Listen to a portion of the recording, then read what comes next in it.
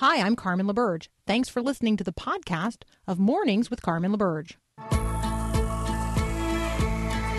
Your daily encouragement that God has the world in the hollow of his hand. This is Mornings with Carmen LaBerge on Faith Radio. If we're gonna fly, we fly like eagles. Arms out wide. If we're gonna fear, we fear no evil. We will rise. By your power, we will go. By your spirit, we are bold. If we're gonna stand, we stand as giants. If we're gonna walk, we walk as lions. Well, good morning. It is Tuesday, September the 2nd. I had to actually think about what month it was there for just a moment. So I know it's already September, or it's finally September, however you're thinking about it. There are sometimes that a person says something and we should take note of it, even if we're not certain that they are aware of exactly what they have said. So in his regular briefing on Monday, the Director General of the World Health Organization made a statement, and it was intended by the World Health Organization and the Director General to be a very broad statement about the importance of care for the elderly, a specific attention turned to the elderly during the coronavirus pandemic. That was the intent of the larger statement, the summary remarks that he was making. But listen to these two sentences, or three sentences. When the elderly are dying, it's not fine. It's a moral bankruptcy. We should not be morally dead. Every life, whether it is young or old, is precious. And we have to do everything to save it.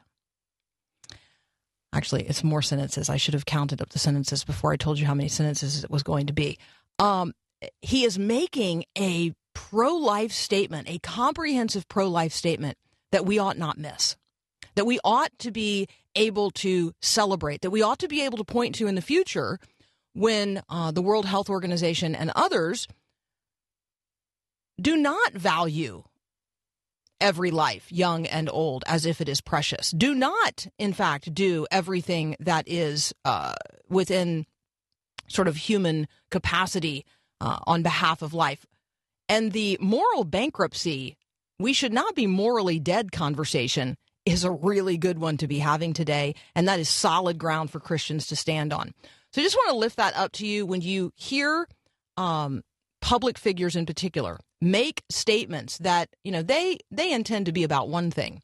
Listen for their use of spiritual, ethical, moral language and be prepared to point to it, lift it up, ask questions about it.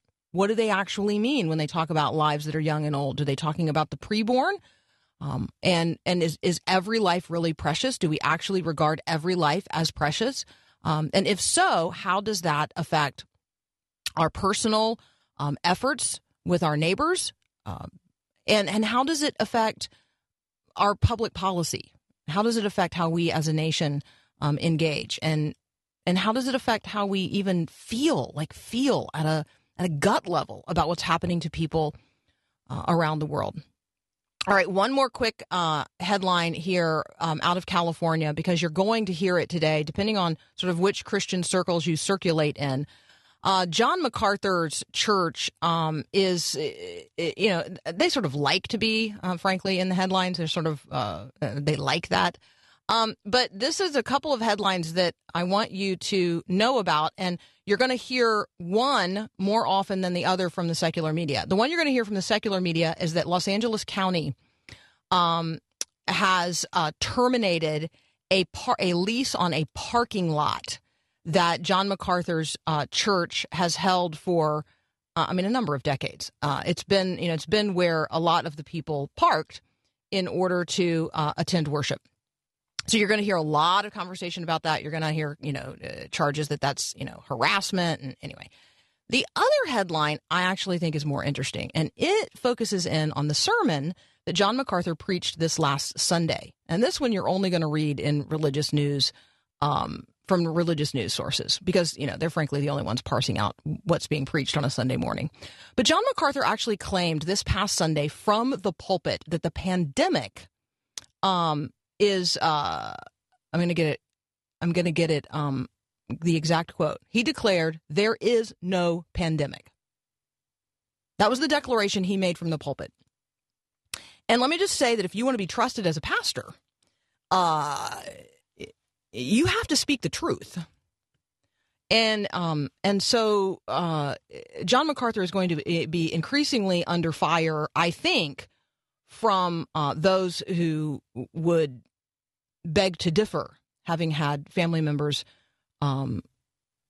experience the coronavirus and die as a result of it, and businesses that have, just on and on and on. Everyone who has had any impact in their life from the coronavirus is going to take issue with a pastor who stands in the pulpit and says there is no pandemic. He declares that it's all a ruse to shut down Christian worship. We have an enemy. That is true. The church has an enemy, but she's going to persist. She's going to prevail. The gates of hell actually do not prevail against the church. She's going to survive. She's not dying. On and on and on. Be a person who speaks the truth of what God has said about the church and its enduring quality, no matter what. The church has survived pandemics in the past. The church has survived cultures that were, in some ways hostile to it. And let's just be mindful of just how really expansive our religious freedom is here in the United States. And let's not cry persecution when that's not what we're experiencing. All right, Daryl Crouch is up next. He is the pastor of the Green Hill Church. He also blogs at crosstide.com, and he is on deck. We'll be right back.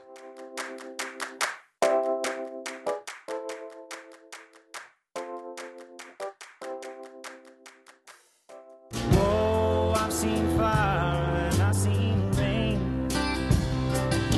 Seen sunny days that I thought would never end.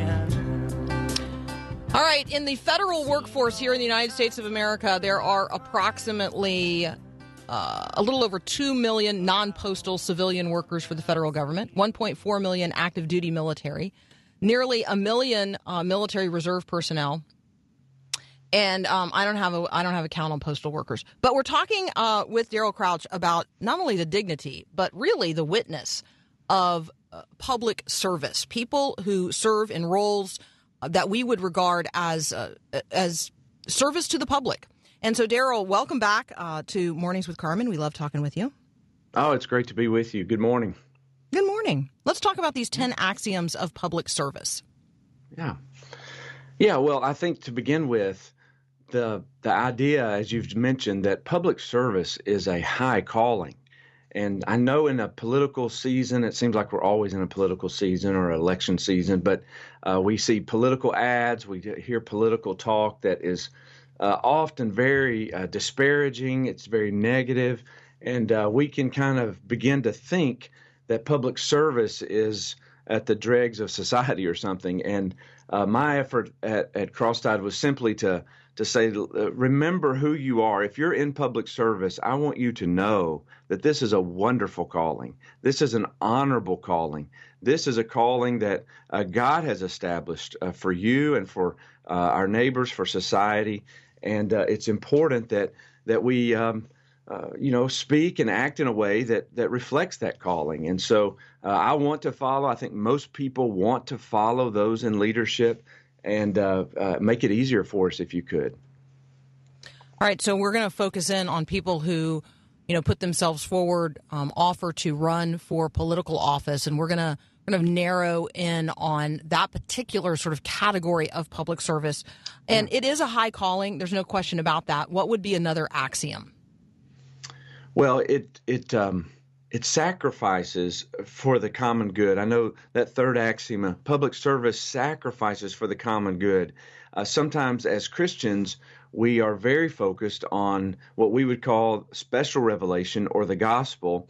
That is the good news that people need to hear, must hear in order to respond in faith and have a relationship with God. But public service is kind of pre-evangelism. It presents the common good. It presents an opportunity for people to experience the goodness of God, just like the rain falling on the righteous or the unrighteous, the sun shining this morning for everyone. There's many. The common good is an important part of public service, and so as a public servant, you're really offering your neighbors a gift from God. And so in treating people the way you want to be treated, and the ambitions that you have to serve are important ones as we put other people first. So I appreciated this list that you aggregated at crosstide.org, these 10 axioms of public service. And I was thinking to myself, Daryl, if I ever had occasion to meet a political candidate in person and have a conversation with them, I could actually, not the entire list, but I could ask them questions like, if I used number 6, public service shapes the conscience of a community, I could ask the candidate, how do you perceive yourself, in this role? How would you perceive yourself as shaping the conscience of our community? Or number 7, public service cultivates lofty ideas. What are the lofty ideas that you would seek to elevate in the conversations we're having in our community, or in our state or in our nation, depending on what level they're running for? Sure. No, I love that, and that's exactly where this article came from. Just a desire to send a letter or meet a public official, and certainly we all know some personally and serve with some, but. I think the idea of, listen, these are big ideas. I know that you spend a lot of time on nuances of public policy and debating zoning regulations and so on, depending on what level of government you serve in. But there are some lofty ideas of liberty, of goodness, of civility. These things that our founders were so important to them in shaping and writing the Constitution, for example, and the Bill of Rights, and the dream that they aspired to, that America would become. And there is a desire, I think, in all of us to live in an exceptional land. We all want this to be the very best land possible, and there are many evidences of God's grace on our nation. And I think a lot of that comes from people who have come before us who had bigger ideas, who did not give themselves to. I talk about the trash heaps of pettiness and pride, and we're so prone to negativity, and negativity sells, and pointing fingers at your opponent sells. It gets you on the news feed for the day. It blows up your social media feed and so on, but it doesn't inspire us. We want to be freedom-loving people. We want our kids to be reared in a community that has peace and shalom, and that people are watching out for one another. And so I just would encourage public servants and those of us who follow them to all turn our eyes to bigger prizes that are more multi-generational and that are long-lasting, that will help our nation continue to thrive. Daryl Crouch and I are going to return to this conversation in just a moment. You can find what we're talking about today at crosstide.org, 10 Axioms of Public Service. We'll be right back. If you can hold the stars in place, you can hold my heart the same. Whenever I fall away, whenever I start to break. Continuing my conversation with Daryl Crouch, pastor of the Green Hill Church. He also writes at crosstide.org, so we want you to check that out. We're talking today about the 10 axioms of public service, or 10 axioms of public service. There may be others.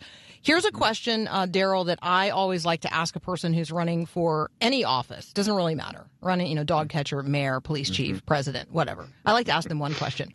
Why do you want to be, and then whatever the role is, like, why do you want to be the mayor? Why do you want to be the police chief? Why do you want to be the president? I have been stunned at the number of people who can't answer the question. Yeah. They don't know why they want. They don't. It's not something that they're doing because they have an aspiration to live into a service or identity. They normally just want to beat the other person. They want to win. Sometimes. I don't want to cast I don't want to make too general a statement here, but in many cases that I have encountered individuals running for office, they want to demonstrate that they are not that. They are not the other thing, but they don't necessarily have a positive vision. They're not able to articulate these lofty ideals and or articulate, how they're going to shape the conscience of the community through the role that they're going to undertake. No, I think you're right, and we could talk a long time about the absence of civic classes and so on. I think a lot of this generation, over the last really 20 or 30 years, we have begun to our public policy minds have been shaped by the news and by talk radio, which is wonderful in many ways, but by other outlets rather than the underpinnings of liberty and the underpinnings of a nation like the United States of America and a constitutional democracy. And we may not have our feet firmly grounded in the long game and understanding what it takes to build a civil society and one where everyone can thrive. And it's been so polarizing and so politicized. And so I think many people who are running may be weary of certain aspects of public life or public policy and so on. And so they want to wade in. But you're right. Many times simply the goal is to win or to beat another opponent or for their ideas to champion the other ideas. And certainly there's a place for that. But I think we lack an understanding of where we stand on the timeline of history and how our service, whether at a low level, the dog catcher level, or at a very high level, can impact a generation that would then multiply into the next generation. So, sure, I think we can do a lot better job, even in the local church, maybe especially in the local church, in helping our people understand how public service is a service unto the Lord as we love Him and love our neighbors. Most of us are never going to run for a political office, not because we don't want to, but because of the scrutiny, the negative scrutiny that we anticipate we would experience and our families would be subjected to. And it's just become such a nasty, the electoral process has become so nasty that even those of us who have a heart that beats in this direction will probably never likely run for public office. Talk with us about how we as Christians must support Christians who are serving in the public sphere. I love that question, and I appreciate it. I think as a pastor, this is part of the work I hope to do and hope these kind of conversations will promote, because many public servants receive the harshest and the most unfair criticism sometimes from people of faith. We Christians launch out on social media or in other outlets and are not encouraging. And so even this article is an attempt to give language to how Christians should speak to and encourage those who serve. I think many people don't want to serve because, as you say, that's just going to put them under an incredible amount of pressure, put their family in a position that no one can be prepared for, and really encourages the very thing that we despise, the very attitudes that are so destructive in the public square. And so I think as Christians, we have to train our voices and train ourselves to speak in a way that is encouraging, that speaks the truth in love, that moves policies forward, that protects the vulnerable and champions those who need a voice in the public square that don't have one. I think we have to learn how to speak with kindness, put other people first, assume the best about those who are serving until we know different, and help shape the conversation. None of us, Carmen, are going to respond very well to harsh and demeaning criticism. We just don't. We aren't persuaded to get better in that kind of environment. And neither are these public servants, whether they're in Christ or they're not in Christ.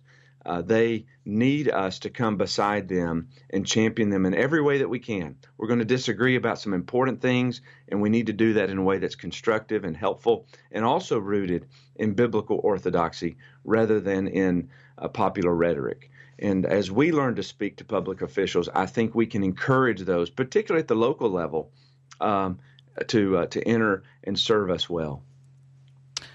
Next up, I'm going to talk with David Kinnaman from the Barna Group about what they are learning in their research about how churches across the country are feeling about a post-COVID future. And I know that you are concerned not only about your own congregation but others. And so I just want to tee that up by asking you. This is a yes or no question, and I feel like I know the answer for your congregation. Do you, as a pastor, expect your church on the other side of the COVID pandemic to not only survive but thrive? I really do. I think this is helping us. I think Romans 8:28 is true always, but I think we'll get better. I think the evangelical church will overall get better, and it helps us. I think pain and suffering helps us to understand our mission better and put the right things in the right place and follow Jesus more faithfully. We look forward to ongoing conversations with you. Daryl is the pastor of the Green Hill Church. You can find him at crosstide.org. Thank you, brother. God bless you. You too. We'll be right back.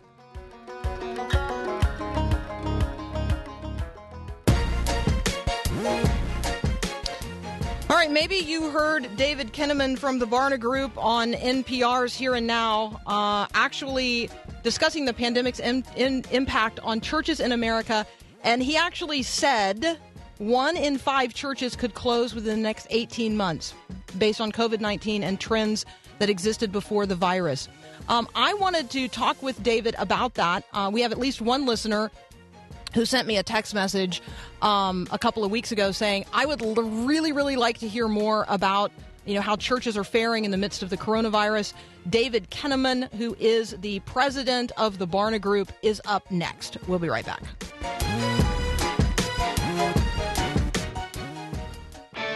Did you know that you're irreplaceable? Hi, I'm Mark Gregston with Parenting Today's Teens. The time, approval, love, and acceptance you give to your teen is like gold in the economy of relationships. So don't stop giving affection to your kids. Make a habit to meet with your teen every week. Designate a time when authentic conversations can happen, when trust can be fostered and built up. It's your personal, direct interaction that's so important. In fact, if you skip over this essential ingredient, your teen might look for acceptance somewhere else. So here's the bottom line.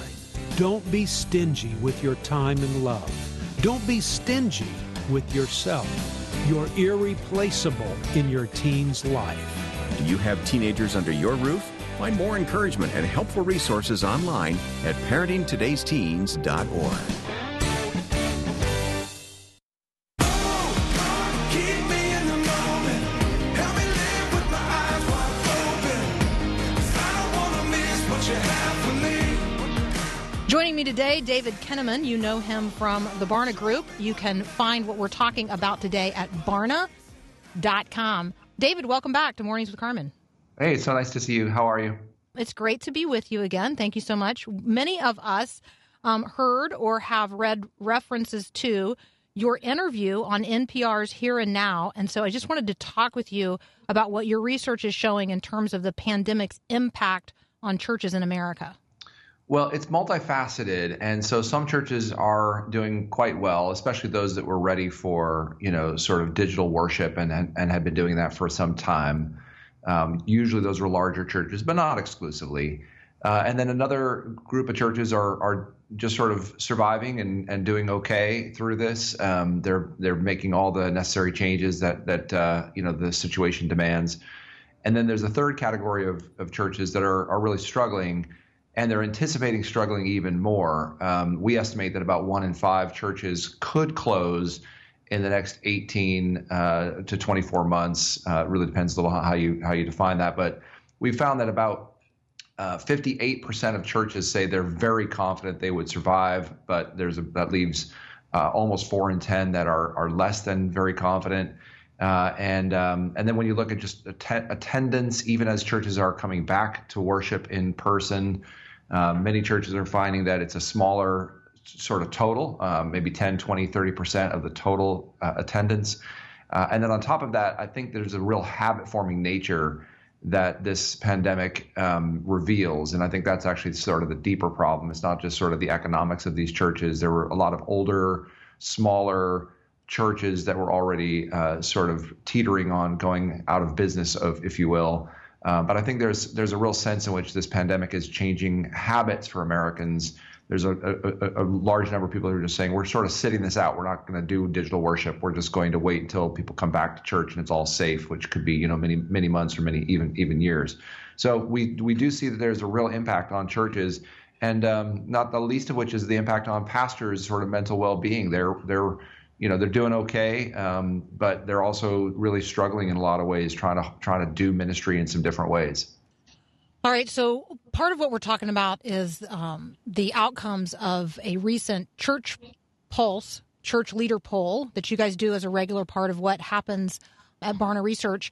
In early May, 71% of pastors were confident their church would survive. In mid-August, only 58% said they were very confident. I imagine part of that, David, is simply it has gone on longer at a wide-scale closure. It's just gone on longer than most people ever anticipated. Yeah, that's right. And I think it's gone on longer. It also sort of uncovers some of these deeper sets of challenges that have been sort of pre-existing conditions. It's funny, I hadn't thought about it this way before, but when we talk about the impact of COVID on the physical health of people around the world and here in America, there's a lot of discussion around comorbidity and underlying factors. And I actually think there's a similar kind of argument to be made about the health of America's churches and religious institutions, that the coronavirus is sort of a perfect stalker of organizations and leaders that have comorbidity. They have other issues and challenges that they haven't really dealt with. They maybe haven't gone through a pastoral succession or leadership change. They're part of old or dying denominations. They're part of communities, or they're not serving their communities. They become really like country clubs for faith. And so I think there's a whole range of questions around how a big crisis like this, the length of it, the way it's hit some economically, but I think we're going to see in the next 6 to 12 months even more economic disruptions. As some of the stimulus money and unemployment money changes, the PPP money sort of runs out for many organizations. So I think we're going to see a lot of organizations, a lot of churches, even religious nonprofits, Christian schools. There's a real set of challenges that I think organizations are having to face, and some of those underlying factors are just exacerbated by this crisis. I'm talking with David Kinnaman. He's president of the Barna Group. You can find what we're talking about today at barna.com. I want to move to sort of the positive, forward-looking edge of this, and that is there are a number of things that pastors can do proactively to serve in this sort of new digital age. Talk with us about some of your conversation with Mark Batterson on the Church Pulse podcast. Yeah, I think, I'm glad to shift to a more positive set of options for us. I mean, the first few things we've been talking about here are sort of heavy. 1 in 5 churches could close. I actually just think that's, sort of a natural part of the life cycle of any organization is just sort of accelerated in this COVID moment. And there's many, many things that I think a big crisis like this causes leaders to have to face up to, the methods and models of ministry, the degree to which, if we're really honest with ourselves, the degree to which our ministries are set up to truly disciple people in this context. I've been making the argument for about 3 years now that we are trying to do what I call dial-up ministry in a Wi-Fi world, or analog ministry in a Wi-Fi world. And that looks like, only having an hour a week, with teenagers, and the fact that they need much more than just, a youth group every once in a while, and a few sort of Bible promises, sort of pasted on the walls in their home. They need a sort of a holistic way of thinking about their faith. And so Mark Batterson, a wonderful leader in D.C., we got a chance to interview him. He was talking about a range of different things that they're working through in terms of student ministry, also including just thinking about how to think about preaching and teaching in the digital age and in this sort of hybrid sort of COVID reality. And so that's a big part of what we've been trying to do this last 6 months. Church Pulse Weekly has been a really fun podcast I've been able to host with Carey Nieuwhof about what's changing and what's helpful. We're working on we'll be having an interview with Andy Crouch coming up in a week or two on Church Pulse Weekly, where we talk about TechWise families and TechWise ministry. TechWise churches. We've really tried to orient our business, even as we describe some of the problems. We are more and more focused here at Barna on what are the solutions, what are the innovative ideas. And we're just seeing so much of that crop up. Mark Batterson being, just one example of, dozens of interviews we've done on Church Pulse Weekly, but many more that we've interviewed of pastors who are, despite the headwinds, really stepping up with hope, with innovation, with courage in the face of the challenges that all of us are facing. Yeah, I really appreciated those conversations and just wanted to encourage people to check that out. Hey, David and I have to take a very brief break. When we come back, we're going to talk about resilience and the importance of resilience today in terms of discipleship. We're also going to give you some trends that are shaping next-gen discipleship. Again, a conversation with David Kinnaman from Barna Research. You can find it at barna.com. We'll be right back.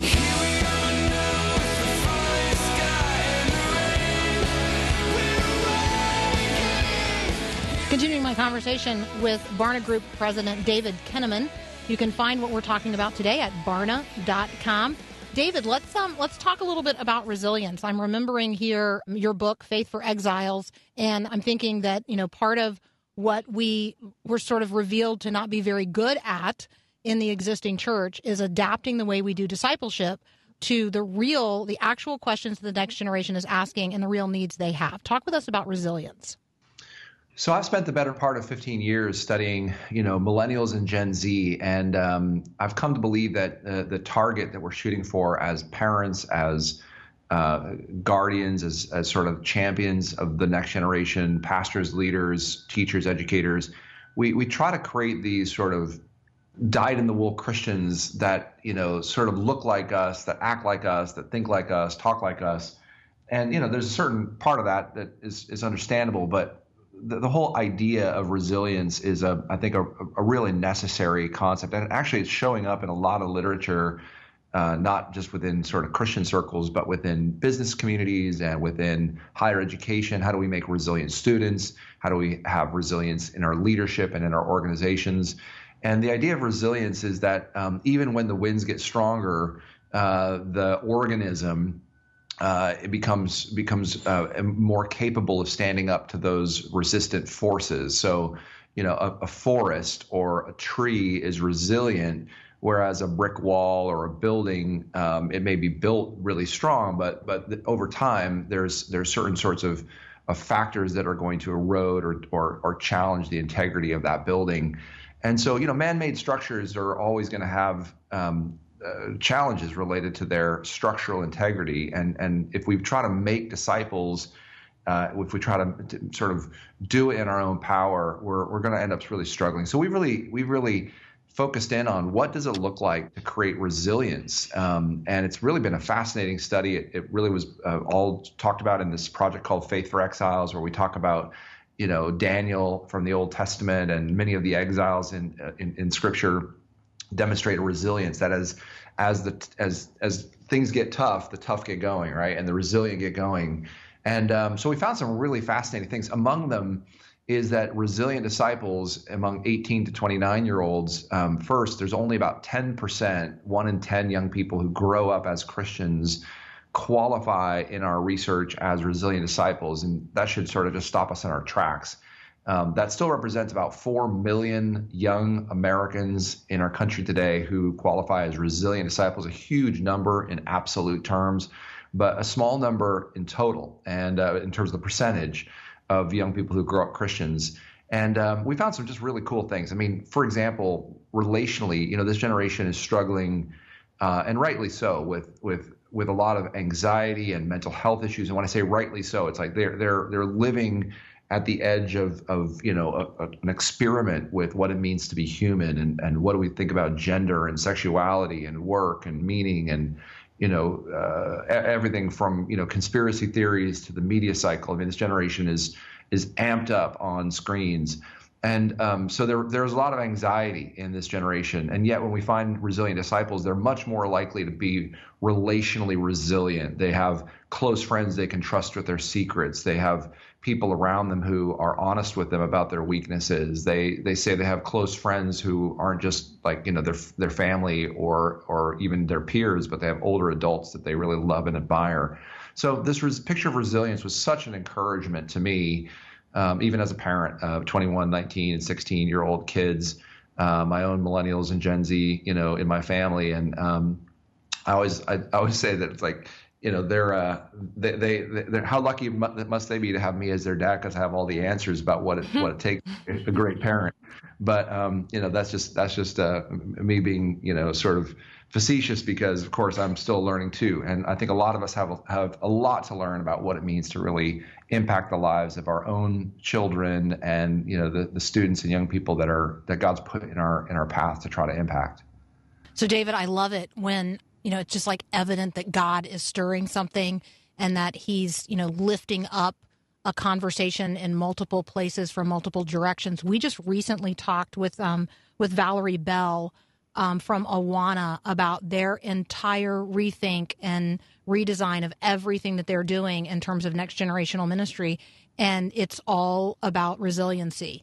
And so I love it when you can see that the things that you guys have been doing for a generation are having an impact on the way that ministries in local places and contexts, but also really big ministries, are completely rethinking, revamping, retooling to do next gen ministry in a way that produces resilient disciples. It's exciting to me. It really is. And if you think about, how exciting that clarification of vision is, for Awana to focus on resilience, because what could be more resilient and resilient making than scriptures, So I've gone through a lot of tough times the last 2-3 years. My wife has brain cancer. And, as a person, as a leader, as a father, as a husband, as a Christian, I have found that the pages of scripture, sort of speak into my heart and soul and into the lives of my family in profound ways that, had we not been going through the valley of the shadow of death, it's like it's all good, but it turns out life isn't always up and to the right. And so scripture is a place that, if you think about the challenges that any of us are going to face in any organization, any leader, any family, any young person, life in the anxious age, we need to immerse ourselves in Ecclesiastes and in Proverbs and in Psalms. And these scriptures teach us that God isn't afraid of our anger, our fears, our frustrations, our doubts. He actually embraces that and so much more about us. And so I love that Awana's made that pivot to thinking about scripture, not just as a means of sort of the patches and the check marks and the gold stars. Those are all fine, but there's something much deeper about life of faith and how scripture and our faith in the living God really changes us as people. So anyway, just a little digression, but an important one. It's not a digression at all. We have been praying for Jill, and we're going to do so today as we say thank you to you. Again, David Kinnaman has been my conversation partner. He's the president of the Barna Group. You can find what we discussed today at barna.com. But right now we're going to pause and we're going to pray for Jill. Father, we come to you with one voice and one spirit in the name of Jesus on behalf of our sister Jill and our brother David and their kids. We lift up the Kinnaman family to you. We thank you for the way that you are moving in their midst, and we ask, Father, that you would heal in your time, in your way, but that you would give healing, and that you would do so in a way that brings you glory. Amen. David, thank you so much for being with us today, and just know that our prayers continue to go up for you even as our hearts go out to you. Yeah, thank you so much, Carmen. It means a lot. I'm just sitting here full of a sense of peace, and just grateful for you guys and for our friendship, even across the many miles through the years. So thank you for that, and thanks to other listeners. I know others are going through a lot, and so we just turn our hearts to the Lord and trust Him that He's sovereign, that He knows what He's doing. That He loves us, that He sustains us even through these tough times. And all of us are going through times. 2020 is a time like no other. And so I think it's a chance for all of us to focus on what is making us resilient and how it is that we find our peace in the Prince of Peace. Amen. Thank you, brother. Thank you, Carmen. Cheers. We'll talk again soon. We'll be right back.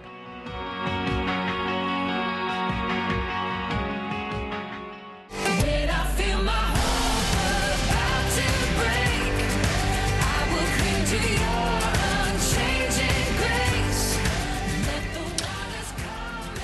So my conversation there with David Kinnaman ended in a way that my guess is surprised you. There are those of you who will be curious and want to know more.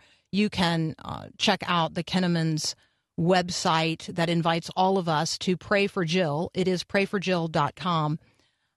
This is just reminds me, renews my mindfulness that lots of people are just dealing with lots of challenges right now, particularly related not only to their own health, but to the health of those whom they love. And so I just want to acknowledge that. And I want to pause there for a moment. And I want to pray for a listener whose husband is awaiting a kidney transplant.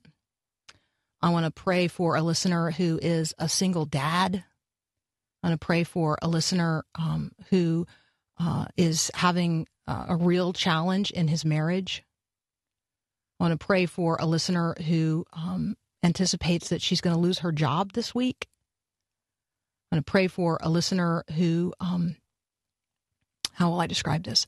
Her son took his own life in April, and she is with us in our community of faith, and God is moving in her life to remind her that he calls her to live. And so how do you live? How do you live a real life on the other side of the valley of the shadow of death, or when your prayers are not answered in the way that you had hoped? God is sovereign. God is gracious. God answers our prayers not always in the way that we might hope or in the time that we might hope, but always according to his perfect will. And we trust him. I trust him.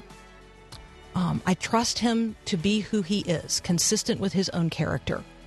And so when you have a moment of doubt in the midst of a struggle today, or in the midst of pain or suffering or an ongoing health issue, I want you to remind yourself again, turn again to the Word of God and remind yourself again of who he is. Because he is not only great, he is good. We've got another hour of Mornings with Carmen up next.